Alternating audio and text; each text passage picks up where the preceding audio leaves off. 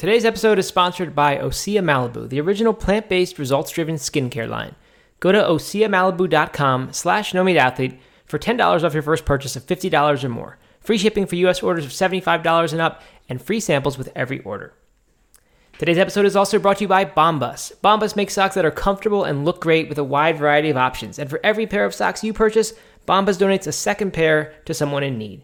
Give a pair when you buy a pair and get 20% off your first purchase at bombas.com/nomeat. Hi, this is Hope. This is Kareem. Hi, this is Katie from Washington, D.C., and you're listening to No Meat Athlete Radio.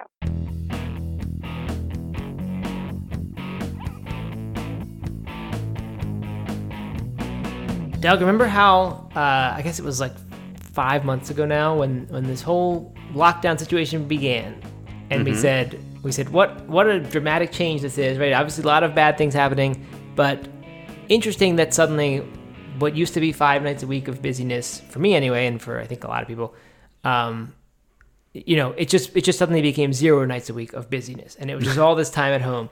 And then we said this is interesting because it's going to give us this chance to, like, I feel like we kind of slowly, that old frog boiling in water analogy, where if you slowly turn up the heat, then the frog would boil. But if you put him right in boiling water, he would hop out. Not a nice vegan thing, but I don't even know if it's true. But we said maybe we sort of were the frog in the water that was slowly boiling, and that's how we got into such busy lives. And now, when it all turns back on again, maybe we'll be a little more mindful this time and say, you know what, I'm going to protect some of my time, and I realize how important this is, and this is a second chance. I'm back in it. I'm totally back in. 5 days a week.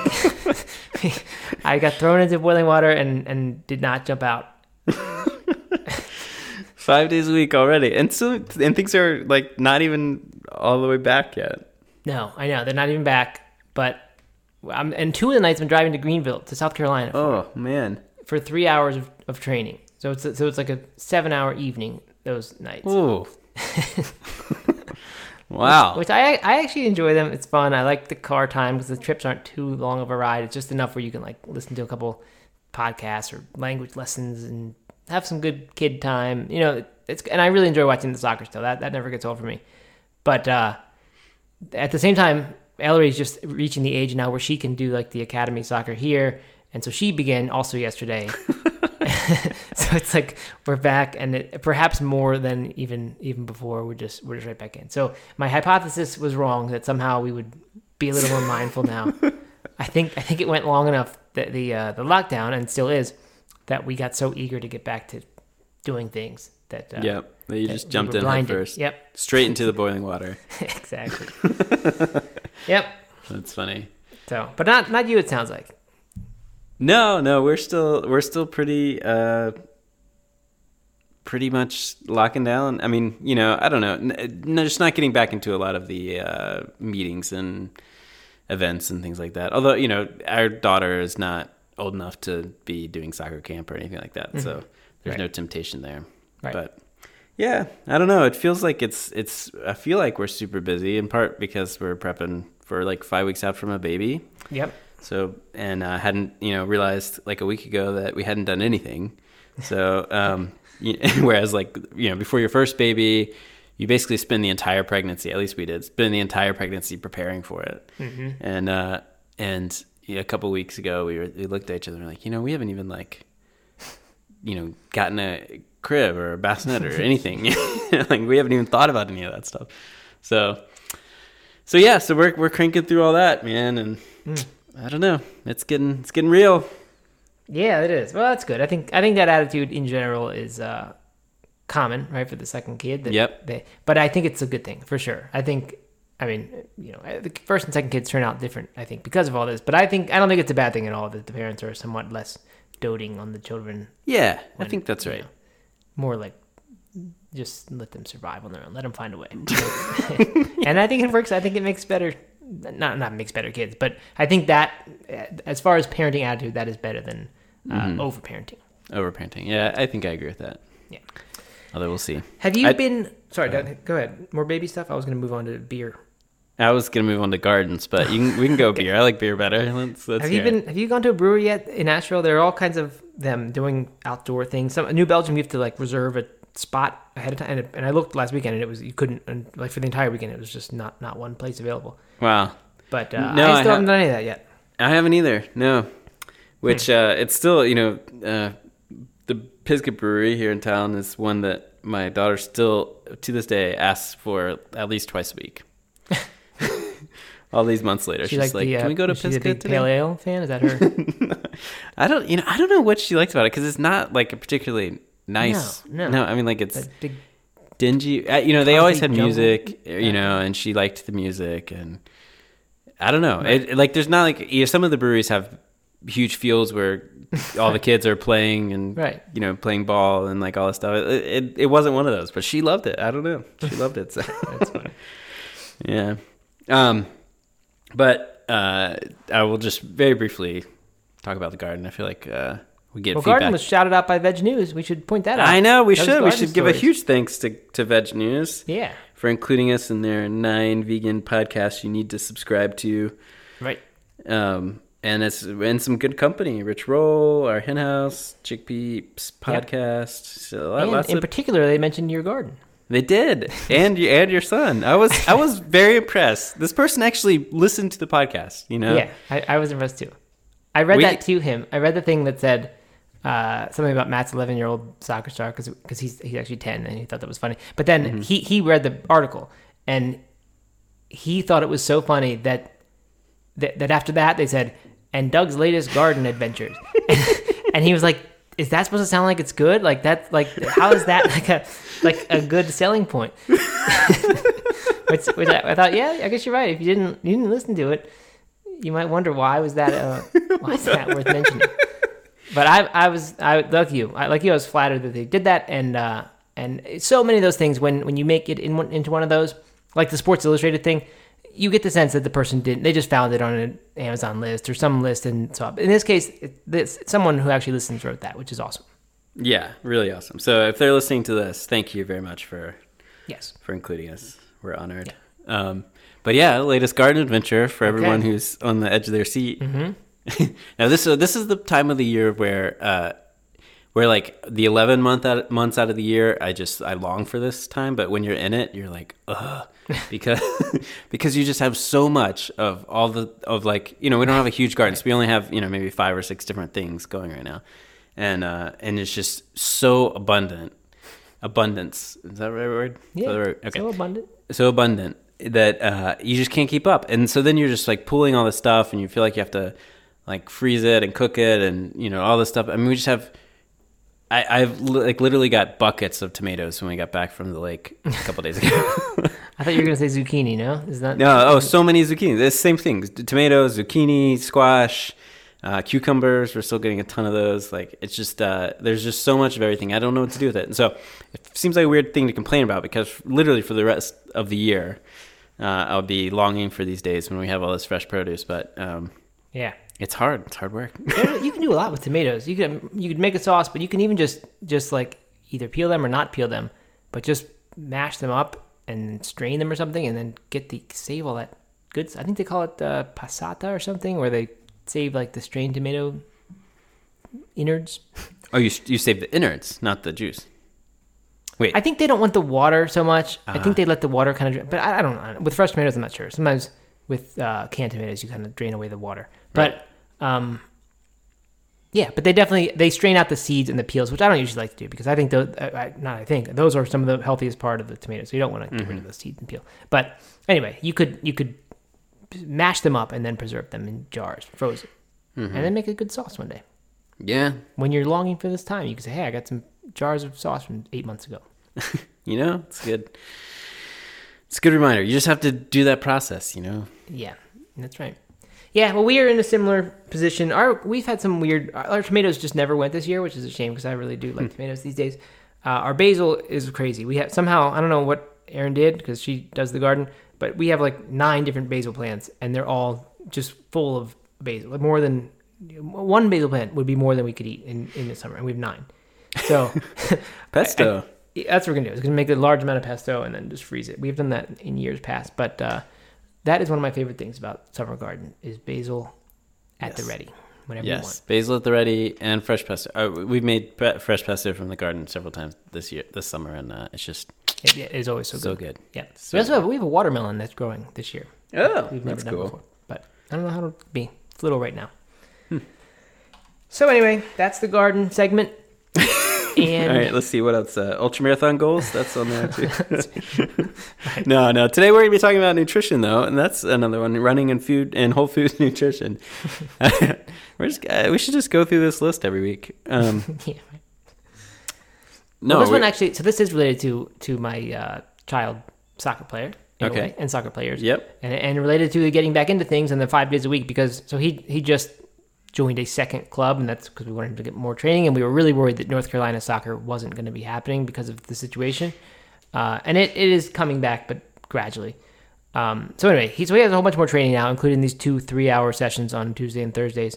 And he doesn't eat that much. I mean, he's a good eater, but as far as like food choices, he's not. It would be hard in our house to like make bad food choices because there just aren't that many. But he just has never like been someone who just eats as much as I want him to, or like like a lot of kids, right? You just it's always hard to get them to finish their dinner, especially when it's the healthiest of dinners. So I said, like, it's fine. Like, I'm not gonna keep. I mean, that fight is just one that gradually we will win, but not any one time will he suddenly start eating. So I said, at the least, let's make sure we nail the before and during workout nutrition, because if he goes into a 3-hour soccer training session and hasn't had anything, for lunch, it's not gonna be good if he doesn't eat anything before this thing. So he said, let's at least get that going, and we'll make sure we do a good job with that. So that had me digging up all the old No Meat Athlete posts about workout nutrition, because back when I was doing the Boston qualifying mission and ultramarathon running, I was paying a whole lot more attention to these things, and then I had kids and all that, and I started to say, like, well, I'm just going to do an 80% version of that, where I get the basic concepts but don't really think about the details, because that's what works for me, and that's kind of the level the fitness priorities are compared to everything else I got going on. So anyway, I have been completely revisiting this workout nutrition and making lists of before, during, after workout foods that we can pack in the car and have and all this stuff. So like that for me was the motivation to go into some of this, which we also happen to have been talking about for the past month on No Meat Athlete a lot with the blog content. Yeah. So looking forward in this episode to just covering some of those basics and how we are handling those things now. And you're still in the game as far as running goes, and still using nutrition, right? Workout nutrition. You're still thinking about that? I am. Well, yeah. I mean, I think about it less and less. I think as a lot of runners do, or athletes do, as you get, more accustomed to it. But it just kind of becomes part of the routine. But always, yeah, I'm definitely still running and still fueling for those runs. There you go. Good. So you on a typical day run, I don't know what is a typical day run for you, but let's say you're going out for like a 7-mile run, which probably takes you somewhat over an hour. Yeah. Right? I mean, just a little bit. Maybe. I don't know how fast you go, but are you eating before and probably not during, but are you eating before and workout like specific things for that? Or is it just more like that will just fit into your day because it's a 7-mile run and you can make it happen right after lunch or before dinner or something, and then you don't have to think about eating around it? Yeah. Well, it's a good question. So my typical like everyday run is an hour, and it's more about an hour than the distance. Because it kind of depends on what I'm doing, whether I'm doing road or trail or something. But yeah, I would say that 80% of the time I am thinking a little bit about it, where about an hour before I'll have a small stack, just a piece of fruit or something like that. The other 20% are like, oh, I have a second to go run. Why don't I go do it? And so I'll just like head out the door. But I am thinking a little bit about an everyday run. But, because they don't always fall in at the same time, it could be afternoon, it could be evening, it could be post, putting Eliza down for bed, and just kind of late, and at that point, like I'm not going to have a huge snack because I haven't had dinner yet. Or I have already had dinner, so it because they're kind of at random times. I don't work too hard at that pre-workout nutrition for just an hour-long run. And I think most people, unless you're having a really hard workout, really difficult workout, or if you're fairly new to running and still trying to get the hang of that type of exercise and in an hour-long exercise, then you don't necessarily have to pay too much attention to to what you're eating, as long as you're getting a little bit of something 30, 45 an hour before you run. Yeah, so this brings up a couple things for me. I do want to go in, so that when we talk about this, people will say, well, why are you eating a piece of fruit before you run? Like, why? What would motivate that choice? I do want to get into like a little bit of that, but I also wonder, like, just philosophically, bigger picture, do you think, because this is something that I struggled with and never really found an answer, but on one hand, like, you want to fuel so that you can get your best workout in. In my case with Holden and soccer, I want him to be eating properly so that he will recover fast and have everything he needs to not be straining his body too much. Because he is straining his body a lot, and to be ready to work out the very next day, I'm thinking he better make sure that anything possible for recovery, and even pre-recovery, is available to his body to use. So that's where that thing comes from. But there's also the whole, carb depleted training thing, which was about learning teaching, basically requiring your body to get good at burning fat for fuel, because there wasn't always going to be just ample amounts of glycogen there for the burning. Which turns out to be a good thing for running, because then you not only require less calories to take in, but you can go longer, because the taking in calories becomes less of a limiting factor, which it is in long distance runs, because you can't take in calories as fast as you can burn them. So if you can instead burn fat, then you're at an advantage. And it does several other things. It kind of, you get better at your body staying at this sort of aerobic kind of zone before you shift into this fat burning thing, shift into the sugar burning mode, which brings with it other kind of physiological changes that are kind of meant for like a quick, short burst, not long endurance. So one of the big things that I never really did intentionally, but noticed in my training, was that, like, I just started needing less and less food and even less water, which was really surprising to me. Yeah. But I also, like, once I got pretty good at that, meaning didn't need that much of it, I did notice sometimes that, like, if for some reason I did bring water an extra time, or I don't know, if it was a particularly hot day, I'd realize, like, I've gotten good at this thing, but I'm also probably hurting my workouts versus if I was taking something in. So I don't know, I just never quite found an answer to that balance. Like, how much do you want to give your body everything it could possibly want in abundance, like your garden, versus, giving it just enough to get the job done, but not make it too easy. Yeah, well, so this is a good question, and I think it kind of depends on your goal of the workout too. Because if you were to every day, if you were to fuel optimally before your just standard 1 hour run, you would probably feel better during that standard 1 hour run, and be able to push a little bit harder. But I don't know that that's necessarily what you want to do all the time. In part because if you're taking in a bunch of calories before your run, then you're probably not going to burn off as many of those calories that you just took in, and you might, I think that depending on your situation, how much you're eating, you might actually be taking in more calories than you're burning throughout the run. Right. Which for someone who's training and that's their goal, is achieve a certain race goal, that may be fine. Right. But if you're exercising for fitness or weight loss, then of course that would be counterproductive. Right. If you're just trying to maintain fitness or lose weight. Right.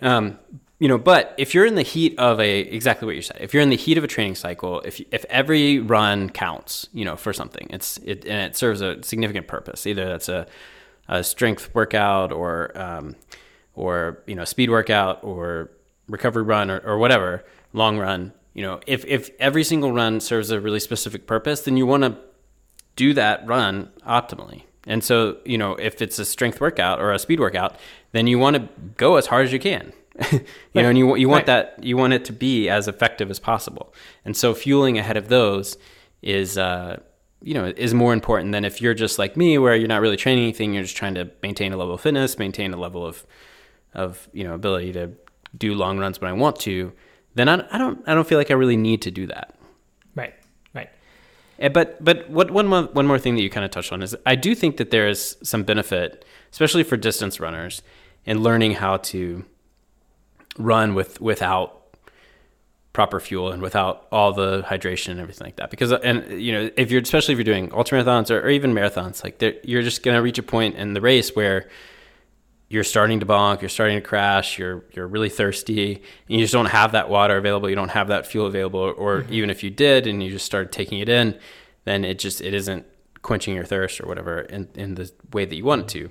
And so on a day-to-day basis, just getting a little bit more comfortable, being a little bit thirsty during the run, being a little bit hungry, being a little bit calorie depleted, like that's not necessarily a bad thing, because then, you know, you'll just get more comfortable in that type of situation and be able to handle it better.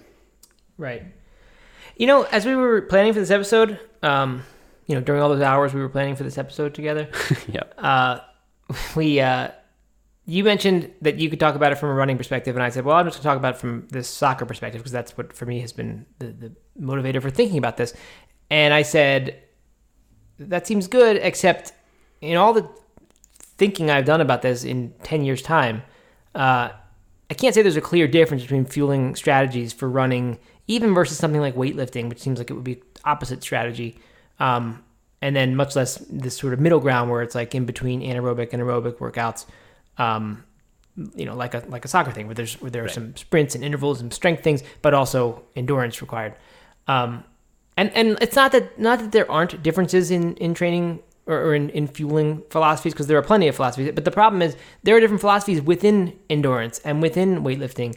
Sure. And I mean, for me, just looking at them, you can't look at them and say, well, it's clear that all these philosophies are this way and all the ones for this other sport are this other way. Like, it's really not. Like, to me, it's almost like there's no difference. Like I said, there are plenty of differences in between how individuals do it, but like large scale, it's not necessarily that a strength workout needs more protein or something like that.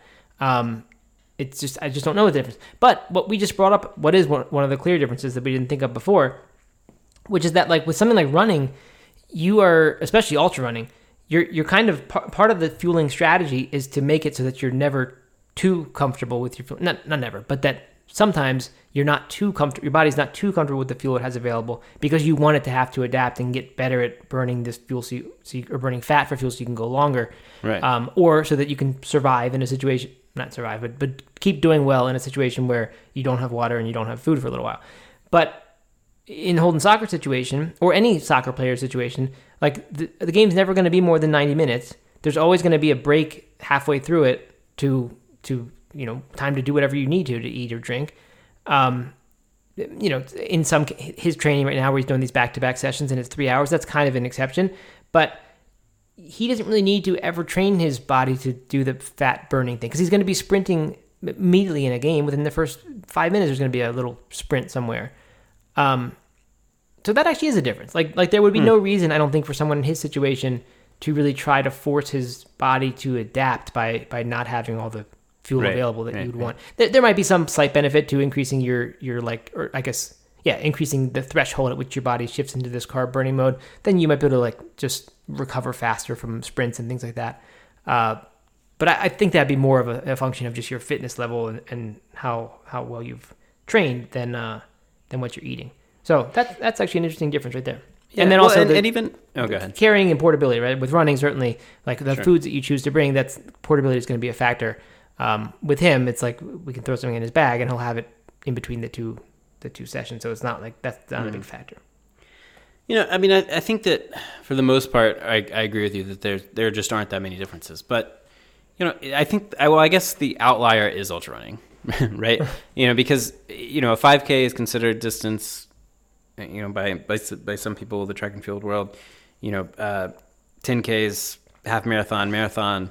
Like, you know, in my opinion, there's kind of the sprints, there's the middle distance, and then, you know, which goes all the way up to half marathon or something, and then marathon, and that's its own little kind of gray area, and then ultra running is totally different. You know, because if you're mostly running 5 and 10Ks, then you don't really need to get into that fat burning stage. It's just very different than if you're running for 50 miles or something like that. Yeah, so maybe it's just ultra running is the difference. And marathoning too, to some way. Right? I mean, if you're a 4-hour marathoner or even more, that's a long time out there, and that will have sort of its own strategy. Definitely. I'd say most marathoners will, that's why I kind of put it in this gray area, because most marathoners will be out there long enough that, that they'll fall almost into that ultramarathon category. Right. Whereas some people finish marathons in 2 hours and don't take anything except for water. Right. Which is incredible, but yeah, which is me. That's what I do. Yeah, of course. All right. Well, let's hit quickly on some of the basics. I don't want to go into too much of the details. I hope to give a little bit more accurate kind of reflection of like the way, for practical purposes, that we think of this. But I do want to get to what it is. You know what? Before we do that, why don't we pause for a second? Thank our sponsor. We should do that. Sponsors. Let's do it. Today's episode is sponsored by Osea Malibu, the original plant-based, results-driven skincare line. Osea puts your health and the health of our planet first with potent skin and body care solutions that are pure, safe, and effective. Osea stands for the elements of wellness: ocean, sun, earth, and atmosphere. Their entire line is built on these 4 pillars and pulls from botanical sources around the world to create products that are truly effective. Each product is infused with sustainably sourced, organic Patagonian seaweed and active botanicals that create a nutrient and mineral-rich, bioavailable base which can help reveal and illuminate your natural radiance, whether you're looking for hydration, oil balancing, anti-aging, or blemish solutions. And on top of that, every product is sustainably packaged, non-toxic, cruelty-free, vegan, and made with love in California. Matt, the other day I was I walked in on Eliza, who was in our room, and I was like, "What are you doing?" Because I saw her kind of playing with something, and she had the ocean mist, and she was just like squirting it and walking through it, and she's like, "I'm being like you, Daddy." My daughter also loves the ocean mist. She's never said, "I'm being like you, Daddy," when she squirts it and walks through it. But she also loves the ocean mist. Actually, to be technically correct, Doug, it is the sea minerals mist, but we also call it the ocean mist.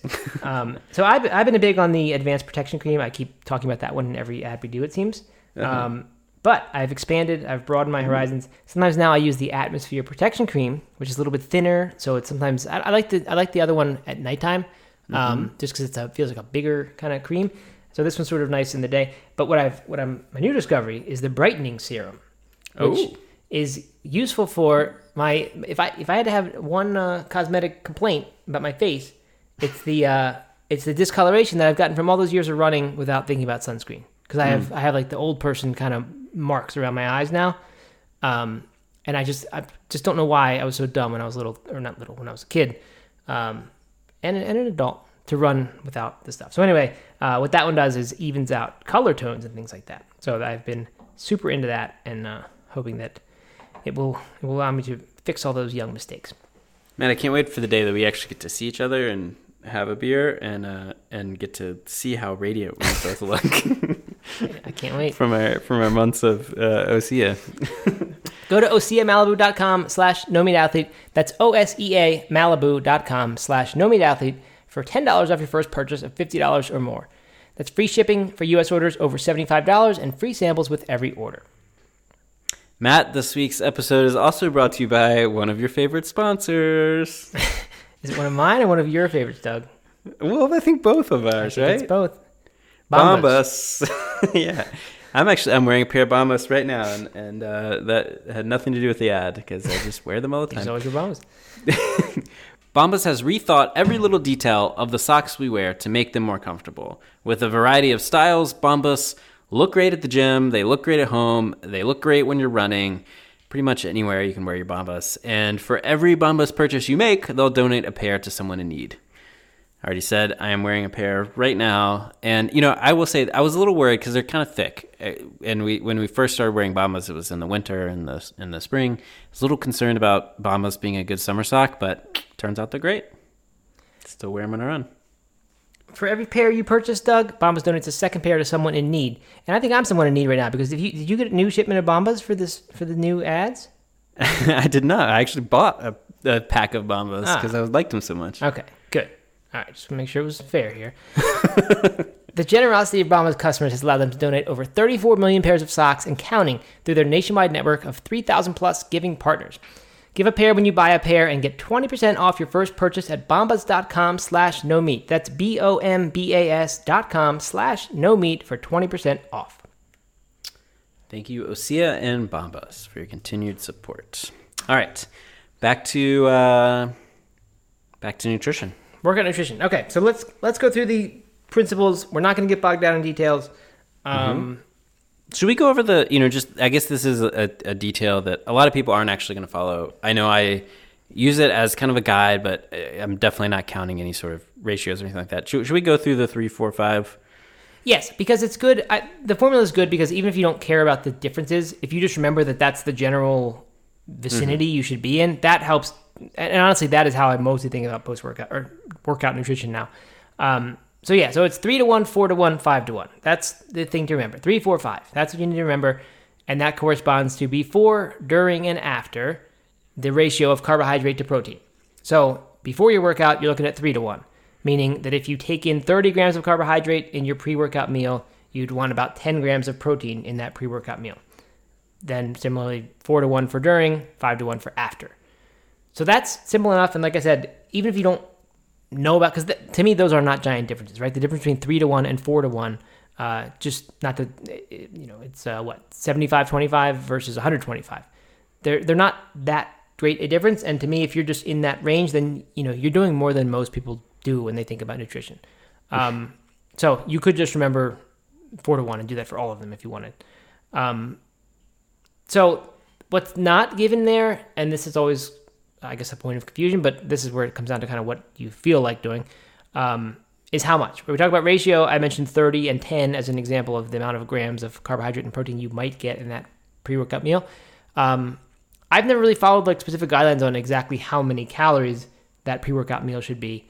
But I think 30 and 10 is actually not a horrible guess. That would be like a typical piece of fruit and maybe a handful of nuts or something. The nuts provide fat, and you'll notice that in those ratios, there's no mention of a fat amount, and that is because most of the time you don't try to get fat in these around workout meals. I know some philosophies do, and some of the fat. I've even heard some of the fat burning people talk about using fat as their intake fuel. But typically, I think it is thought that fat will kind of slow the rate at which the carbohydrate becomes glycogen and becomes useful for your muscles. So that is something to be avoided, along with potentially stomach issues that can be caused by fat compared to the other nutrients. So that is my understanding as to why fat's not in there. And 30 to 10, which I guess would be what? That'd be 40 calories or 40 grams, which is about 160 calories in that meal. I think that's not, it, of course, depends on the type of workout you're doing and all that. But that would be a typical, like, with an hour before the workout that you might eat something like that. Yeah. I've also done in the past, a long time ago, I was doing like 8 ounces or so of like orange juice or some kind of whatever fruit juice I had, and stirring in like a half scoop of protein powder. Although back then this was whey protein powder. This was like in 2008 probably. But you could do it with hemp protein powder or whatever else, or whatever vanilla pea protein powder you have or whatever. It would all work. So like little small amount of protein. Padding. What's that? Or your complement protein powder. Or your complement protein would be the best choice. Forgot that we had that. That would also be a good idea.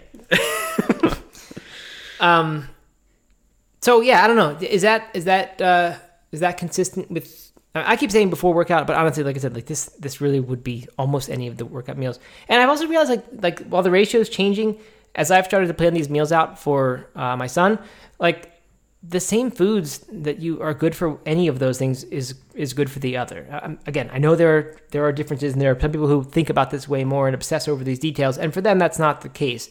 For me, like when I think of the carbohydrate sources that are good for this, you want things that are quick digesting, that don't have a whole lot of fiber with them, and again, not too much fat. And so like something like rice cakes, for example, and again, again, because I've said it 100 times in the history of No Meat Athlete, but not on this episode yet. This is the time when you don't need to pay attention and shouldn't pay attention. In fact, if you're looking just for performance reasons, to like refined carbohydrates versus unrefined. And in fact, the white rice would be a better choice than the brown rice because there's less fiber, and that processing that it has undergone, removing some of the more complex parts of the carbohydrate, that processing will help it get into your muscles faster.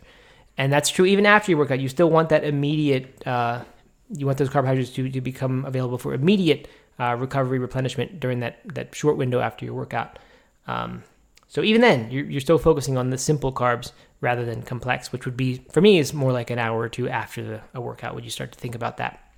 So anyway, my point is things like dates are always great. They have a large amount of glucose in them, gets very quickly into your bloodstream. That's why we always say the dates are like nature's energy gel, because they're also kind of the same size as an energy gel.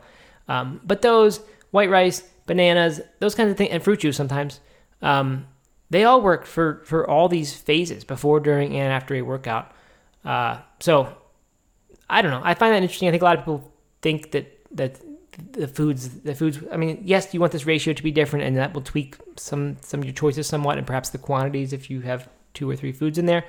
But the foods themselves don't really need to change based on when it is around your workout. Yeah, I think that's so true. And you know, the 3-4-5 framework is really good to keep in the back of your mind, and it could impact, you know, how many nuts you're adding to your oatmeal or whatever. You know, how much nut butter you're putting on a banana. But you know, I think you're exactly right that if you can, they're so similar that if you can just basically fall somewhere within that 4-to-1 ratio, give or take a little bit, both before, during, and after, then you're going to be pretty golden. Yeah, I would agree with that. Another thing here, like, we didn't talk about the differences in the time before your workout. So during your workout is during your workout, and that's whatever you take. Then have, I mean, in an ultra marathon, of course, what you eat in the first 10 miles is going to be different from what you eat in mile 90 through 100, but that's probably dictated by what your stomach is tolerating at that point, not any kind of strategy necessarily. Before, though, like... Well, hold on. Why don't let's give some examples of both when you're doing a long run, let's say 3-hour run, and then like maybe what Holden's taking during his break. Yeah. Okay. Let's do that. So this gets, and there, I mean, as you can tell, there are a whole lot of, it's not misinformation. It's just, I feel like this sort of stuff is, first of all, just kind of, I don't know. I don't know if there's an absence of scientific research on what works best for these, or if it's that there are so many passionate people who talk about exactly what works well for them, and then suddenly that becomes like the new thing. I don't know. But it just, there's so much controversy. So like here, there's like what you should eat, and we had Brian Powell on a long time ago, and he made the point in his episode that like really what you should eat during an ultra marathon is sugars, energy gels. If you can just keep eating that, then that's going to be the best fuel you can eat. The problem is not everybody can do that, and people get tired of that, and people who aren't trying to win the race have a goal of just finishing the race, and then comfort becomes a factor. And if you're not eating food that makes you comfortable and happy, that might become another reason to quit. You might not realize it is, but that might be just adds to your unhappiness and makes you then at mile 50 or 70 decide I'm done with this. Right. So that, you know, that whole factor changes everything as well. And then there's the like simple carbs for now, complex carbs for later idea, which I believe is actually a fallacy because, as I said earlier, like you get to a point where you can't take in carbohydrate as fast as you can use it. So before the workout, it might make sense to have some carbs that are going to be for later. But once you hit a certain point in an ultra marathon, you're not able to keep up with what you're going through, and that's the only struggle at that point. So there would be no reason to eat something that gives you carbs later when immediate and now is when, you know, you're in a shortage. Mm-hmm. Yeah. So I mean, yeah, it's like that's why I don't know where to even go with it. It's just there's so many different facets of how you do it. Oh, and then one more thing. This is probably actually the most useful, or at least most relatable point here, is that a lot of these runs, for the first 15 miles, you eat the sugar and the stuff you're supposed to, and then you just get sick of eating sugar. And that's when you switch to something that's you know, more like real food, because that's what keeps you out there. And then it goes into, you know, the pitas with hummus was always a favorite of mine, or the tortillas with refried beans on them. But I don't know. I mean, what were you going to say? Like, what is that how your typical 25-mile run would look? Well, I mean, if I'm just going out solo, then I'm not carrying tortillas and refried beans, right? Like during a longer race or something like that, you know, maybe my crew would have that. But if I'm just going out solo, then yeah, it does kind of, but it still shifts over the time, right? So I'll start out with you know, sugary stuff, either an energy gel or energy blocks or some sort of something like dates, some sort of high sugar fruit, and then I usually transition to something a little bit more savory. I'll bring some sort of snack, whether that is like a peanut butter bar or something like that, or even some like chocolate, like some really dark chocolate, or just something that's a little bit more comfortable on my stomach. Wraps. I often do a lot of wraps, like peanut butter in a white tortilla, and maybe I'll put in some raisins or a little bit of agave or something to get that sugar. But I usually try to just keep it. Sorry, I had to sneeze. Usually just try to keep it simple. But I do try to transition from that sweet to something a little bit more savory. Just because that's what feels good on the stomach, a little bit heartier too.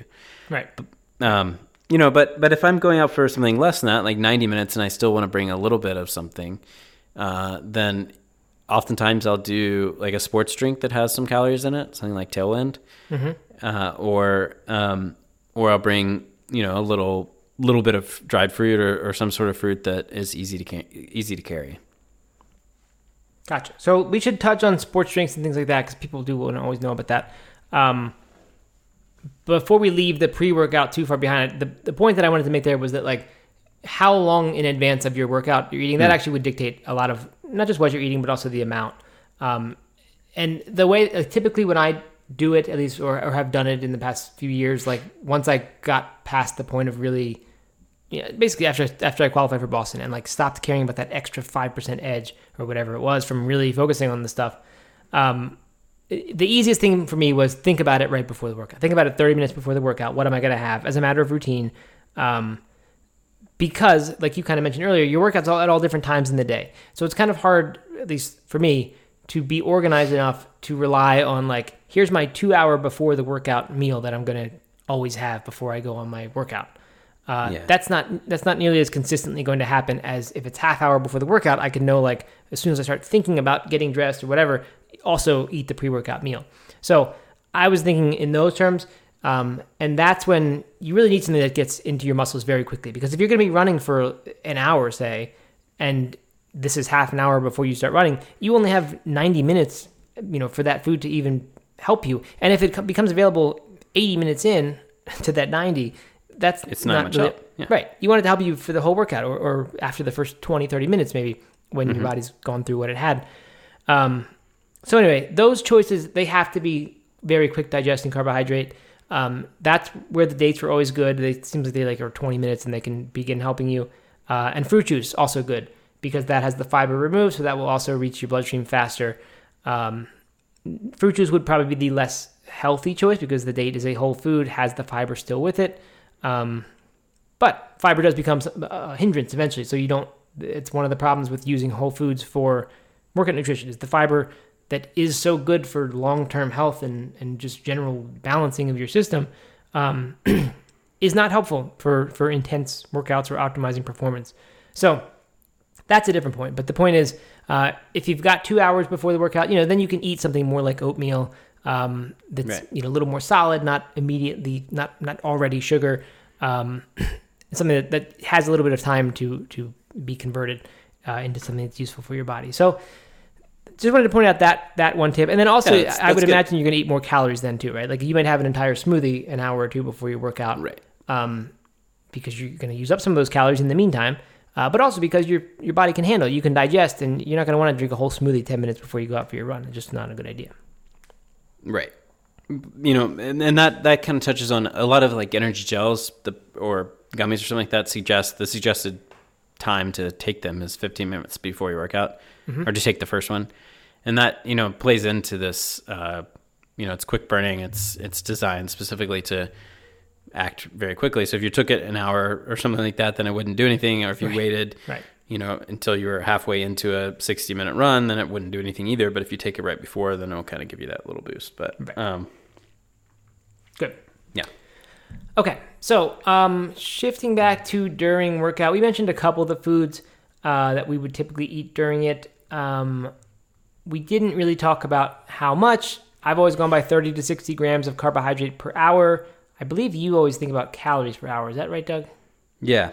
And what's the calorie number that I usually aim for like 150. 150 per hour. Okay. So 30 to 60 grams would get you between 120 and 240 calories. So it's that, your number is in the middle there. Not in the middle, but your number is in that range. Mm-hmm. So yeah, that would be like 2 Medjool dates is 30 grams. So that was always my benchmark, I guess. Yeah, a banana is about 105 calories, if we're looking that way. Okay. So a little more than a banana an hour, would hit your calorie. Cool. All right, and then we mentioned sports drinks. Sports drinks, big topic, of course, because there's everything from Gatorade, which is, does the job of putting calories into your system fairly quickly, but it does it with a whole lot of ingredients that are not ones that most people who listen to this type of podcast would really want to be eating on a regular basis. It's also probably not the most effective, at least for me. I just always drank that kind of stuff and didn't think twice about it. And then when I did my 100-miler, and maybe even like just 1 or 2 training runs before it, I started drinking, what's it called, Doug? I'm blanking on the name. Hammer makes Hammer. it. Yeah. Heed, right? Heed, yeah. Yeah. Which I don't even remember what the type of sugar is, why it's different from Gatorade's now. I think Gatorade is mostly sucrose, but Heed was different. And somehow when I drank Heed, I went the whole race, whatever that took me, 28 hours. And I didn't get sick of drinking it the way with Gatorade. When I drink Gatorade during a marathon, like by mile 20, I just would not want any more of that ever, because you just couldn't handle any more of it. But somehow the Heed was easy for me to keep drinking. So I think that's going to vary by the individual. There are lots of good natural options out there, which you, of course, Doug, can speak more intelligently about than I can these days. And you can also make it at home. You could make your own sports drink. You could do the old, like, 1 part water, 1 part fruit juice, pinch of salt. That will make you a sports drink that works. Is it the ideal perfect sports drink? Obviously not. It's not finely tuned in terms of carbohydrates or electrolytes, but it has some of those in there, and it does it in a fairly healthy manner. So that's a simple way to make a sports drink. We've also got the Switchel on No Meat Athlete. If you Google No Meat Athlete Switchel, which is SWITCHEL, it's this old sports drink that I guess workers in fields used to eat or drink, and it has a little bit of vinegar in there that makes it kind of taste more like a sports drink, but it's mostly fruit juice and water, a couple other little things. Yeah, so there is definitely a difference in the type of sports drink. Like you're saying, Gatorade is not going to be the same as some of the more refined options, like Heed, like Tailwind, which is the one I prefer. But those are getting you about, Heed and Tailwind are both getting you about 100 to 120 calories per serving. Mm-hmm. Which is, if you were to, that's not too far off from, if you were to drink a bottle of that an hour, it's not too far off from, what we were talking about with as far as the serving size. So, if you were doing that and also a little bit of fuel, some fruit or something like that, then you're probably coming pretty close to falling inside that range. Mm-hmm. I'm looking at Tailwind's nutrition panel right now, and it's 25 grams of carbs, 0 grams of protein, so no protein, but that's almost hitting your 30 carb threshold. Mm-hmm. There are sports drinks and popular ones that I don't know if they really qualify as sports drinks, more electrolyte drinks, but I think people still put them in the same category. What's it called? Oh, it's just on the tip of my tongue. What's the None? None, yeah. Noon or None. Uh-huh. Yeah, right. So that's like just electrolytes, but it's probably 0 calorie or maybe 10 calories, something like that. So, you do need to you can't really assume that, all sports drinks are the same, because they're definitely not. So, there's a difference between an electrolyte drink and something that's actually giving you sugar and calories. Right. Yeah, that's a huge distinction. If you made that mistake, you could get in real trouble. Mm-hmm. when I wrote the No Meat Athlete Cookbook, my co-author Stephanie Romine, her husband was a competitive cyclist, and she told me that at that point the trend among athletes was kind of to move towards the electrolyte drinks because they were choosing to get, and this may be more true of cyclists who have greater flexibility to carry things with them, but it was to kind of get your electrolytes and water from liquids, and would just be electrolyte drink, and then get your carbohydrates and calories from food, solids. And I think it just sort of gave more flexibility because you've got the water factor in there, right? You can't, you don't want to get too much water, obviously, right? It's not a good idea to be getting too much. Right. So if that's sort of tied up with your number of calories, where every time you take in calories, you also are taking in water with it, it doesn't allow you the flexibility to get the exact amounts you want. So I think that was why it kind of separated, or it does separate the liquid from the calories. But I don't know. Have you seen? Is that a real trend, or maybe that was just among cyclists? That's not a trend that I have seen in running. In fact, I've seen people getting more and more calories from liquids with running. But that might just be the circles I'm in, and it could be different elsewhere. And cycling, like you said, could be very different. But I've actually seen more and more people getting the majority of their calories from liquids, which is interesting.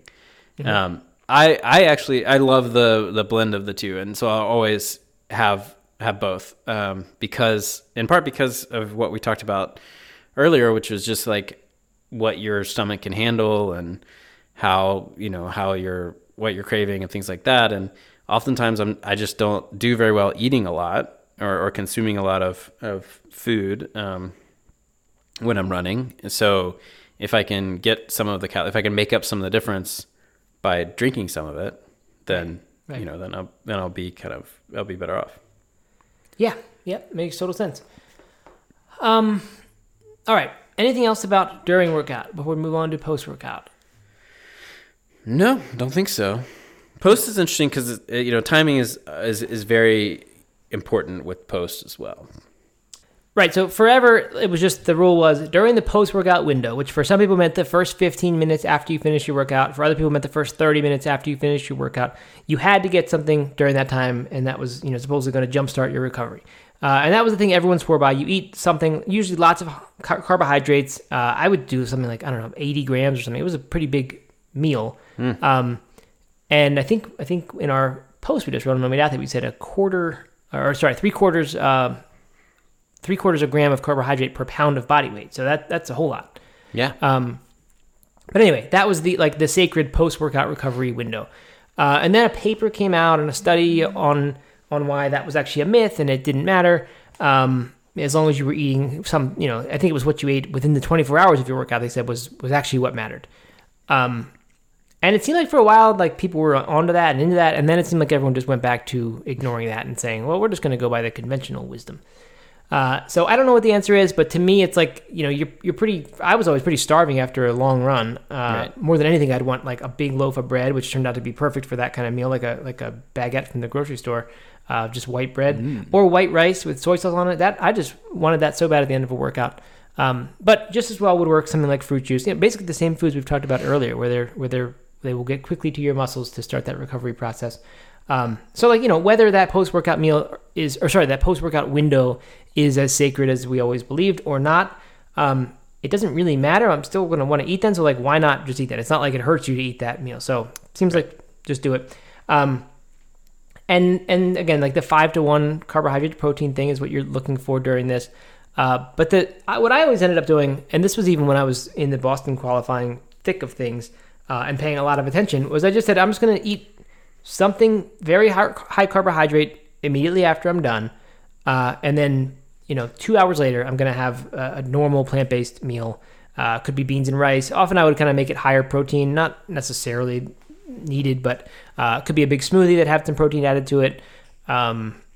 Whatever. There's so many different plant-based meals, and I'm thinking of none of them all of a sudden. But, but like a normal meal, right. That's what I would do 2 hours. And then honestly, the rest of the day, every 2 hours, it seems like I'm hungry after a long run anyway. So that's what I did. And so, like I will say that, really what you just touched on is something we probably should have said at the very beginning, or something I should have said. And that is that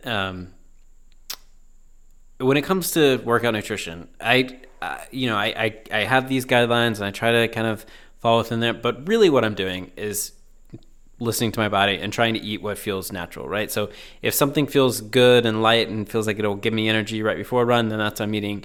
If it feels comfortable and feels like it's giving me energy during a run, then that's what I'm eating. And afterwards, like you just said, I'm often really hungry, and so I just want to eat a bunch of carbs right after, but not a huge meal, just like something to kind of like calm, the hangries and and kind of get me through the next hour or two as I take a shower and do some strength work and whatever else, like tend to my kid, whatever it is, then like just whatever I can feed myself that makes me a little bit comfortable right after the workout and helps me feel like I have a boost of energy again. And then once I'm able to settle down, once I'm not as hot anymore, and once I feel a little bit more rehydrated and things like that, then a big meal that is gonna give me a lot of calories and a lot of food and carbs and fat and protein and everything, that's what feels natural. So when I'm approaching all workout nutrition, no matter the stage, there are these guidelines, but really I'm just listening to what my body wants and what my body's craving.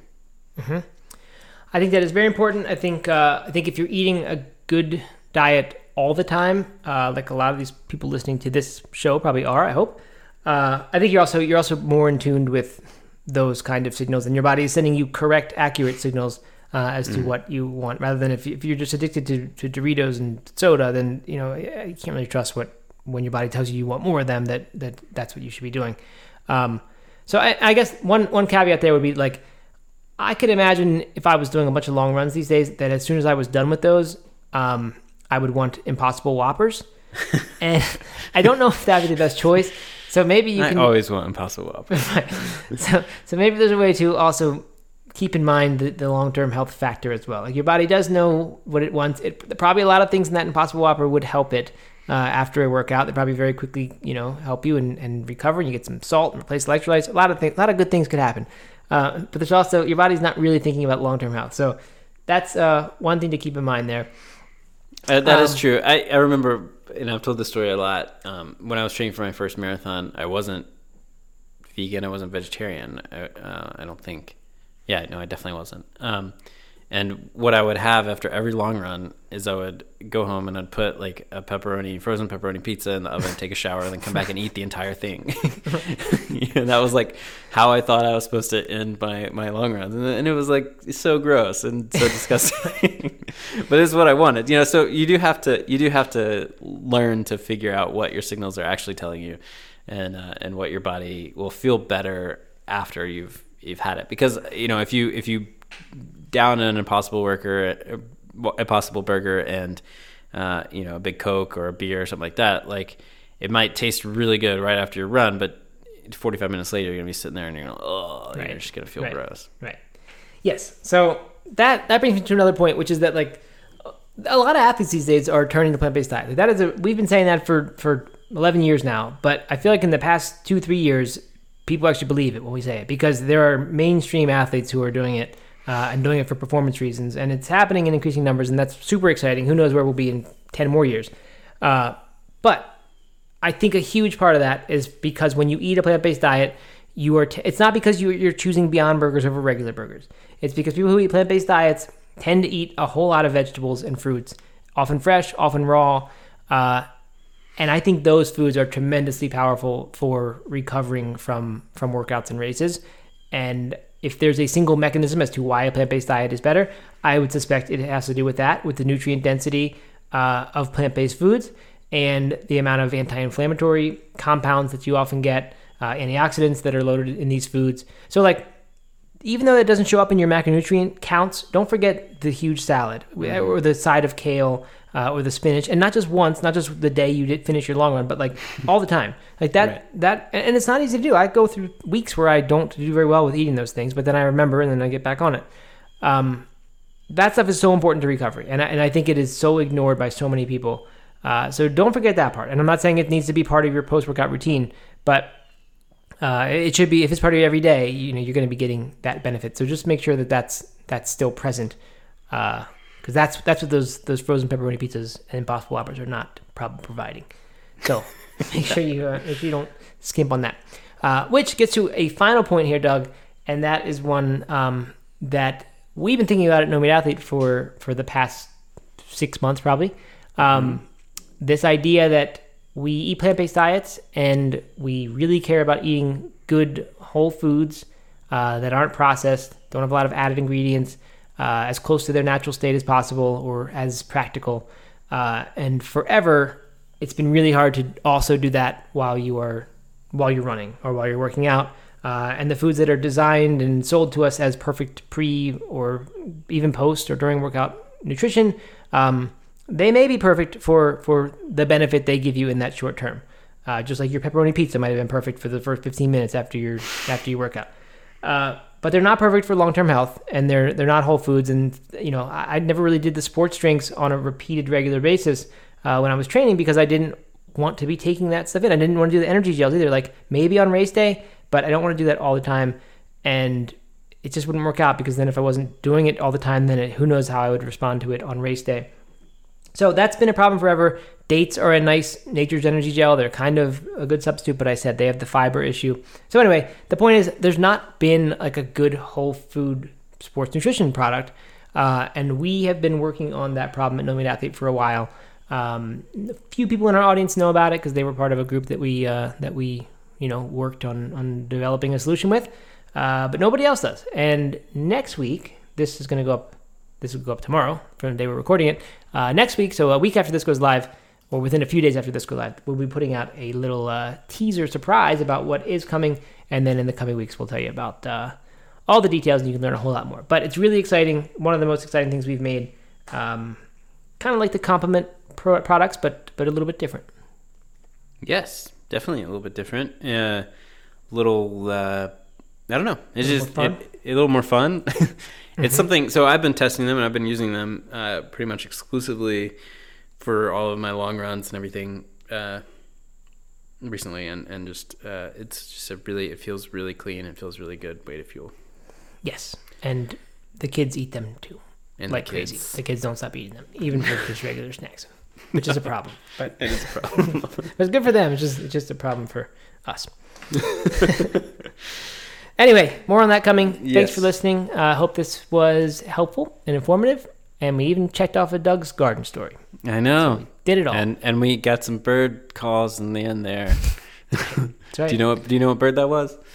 No, you had a bird call? I hear some in my house. I do. Yeah, know, I could hear yours. I could hear yours. Oh, I hear only squawking the kind of bird, blue jay-ish sound, but who knows? Okay. But maybe you caught one I didn't. I have a bird story. Do we want to end on a bird story? Yeah, do we want to end? Fine. Okay.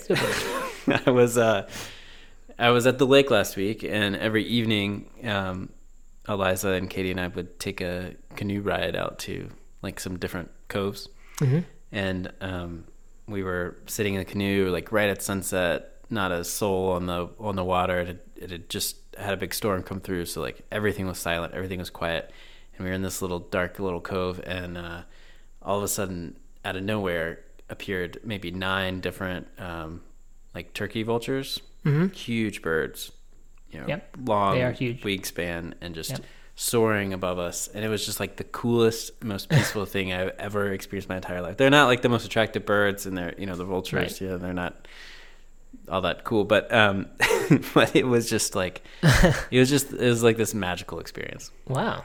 Were they circling right above you or above nearby? Above the cove, right? We couldn't quite figure out what they were going for because they were going over the water, and I imagine that what they eat is not from the water, so they might have been looking at us, like about to come swoop down and like get Eliza, but I don't know. It's just like this really awesome. It was just an awesome thing. They just stood there. We sat in that cove for maybe like 25 minutes just watching them. We have baby turkeys that are here, and there's a name for a pack of turkeys, and it's not a pack. I forget what it is. It's some interesting, unique collective noun, and I'm blanking on what it is. But anyway, we've watched. Now they're the teenage turkeys, we call them, and they go around in this pack of like 8, and they keep losing numbers. I assume there's like a fox or one of those cats around here that gets them. But it's really neat, and they're also not the most attractive animals once they're big, and they walk around and they get in the way of cars all the time. But watching the little babies and watching them grow up has been really cool. I am That is enjoying awesome. I'm a big rafter. bird watching fan. Rafter of turkeys. Yes, that's what it is. A rafter of turkeys. That's a good name. It is. Did I take up? I got binoculars for Father's Day. Oh, no. Yeah, bird watching accessory. Hey, I have one. And, cool. and they're super awesome, and that's great. So that is up my bird watching game. Are you Big tracking poster- your bird count? We have a poster on the wall that says "Birds of Shope Creek." That's the road that we live off of. And we just we print off a little picture and we add a new bird every time we see one. So we used to say anyone who spots a new bird would win a little mini Lego set. A Chima set was a game we played, and that was fun for a while. But we don't do that anymore. But now we just print off a picture. That's a pretty big prize. If you spot a bird that we probably have 40 up there. If you spot a new one, and actually I saw a heron the other day back here, which I don't understand why because there's no swamps or anything, but it was here. So I need to add that picture. But it's nice because every time you look up there and you see one of these pictures and you know that was your bird, it feels pretty good. I like it. That's very cool. Yeah, bird watching is the goofiest thing. I never would have thought I'd be into it. It is. I really do love doing it. All right, good. I think All right, now we've everyone. gone enough. Yep. All right. Full circle to random stories. Yeah. All right. Okay. Thanks, everybody. We'll talk to you soon. All right. Bye.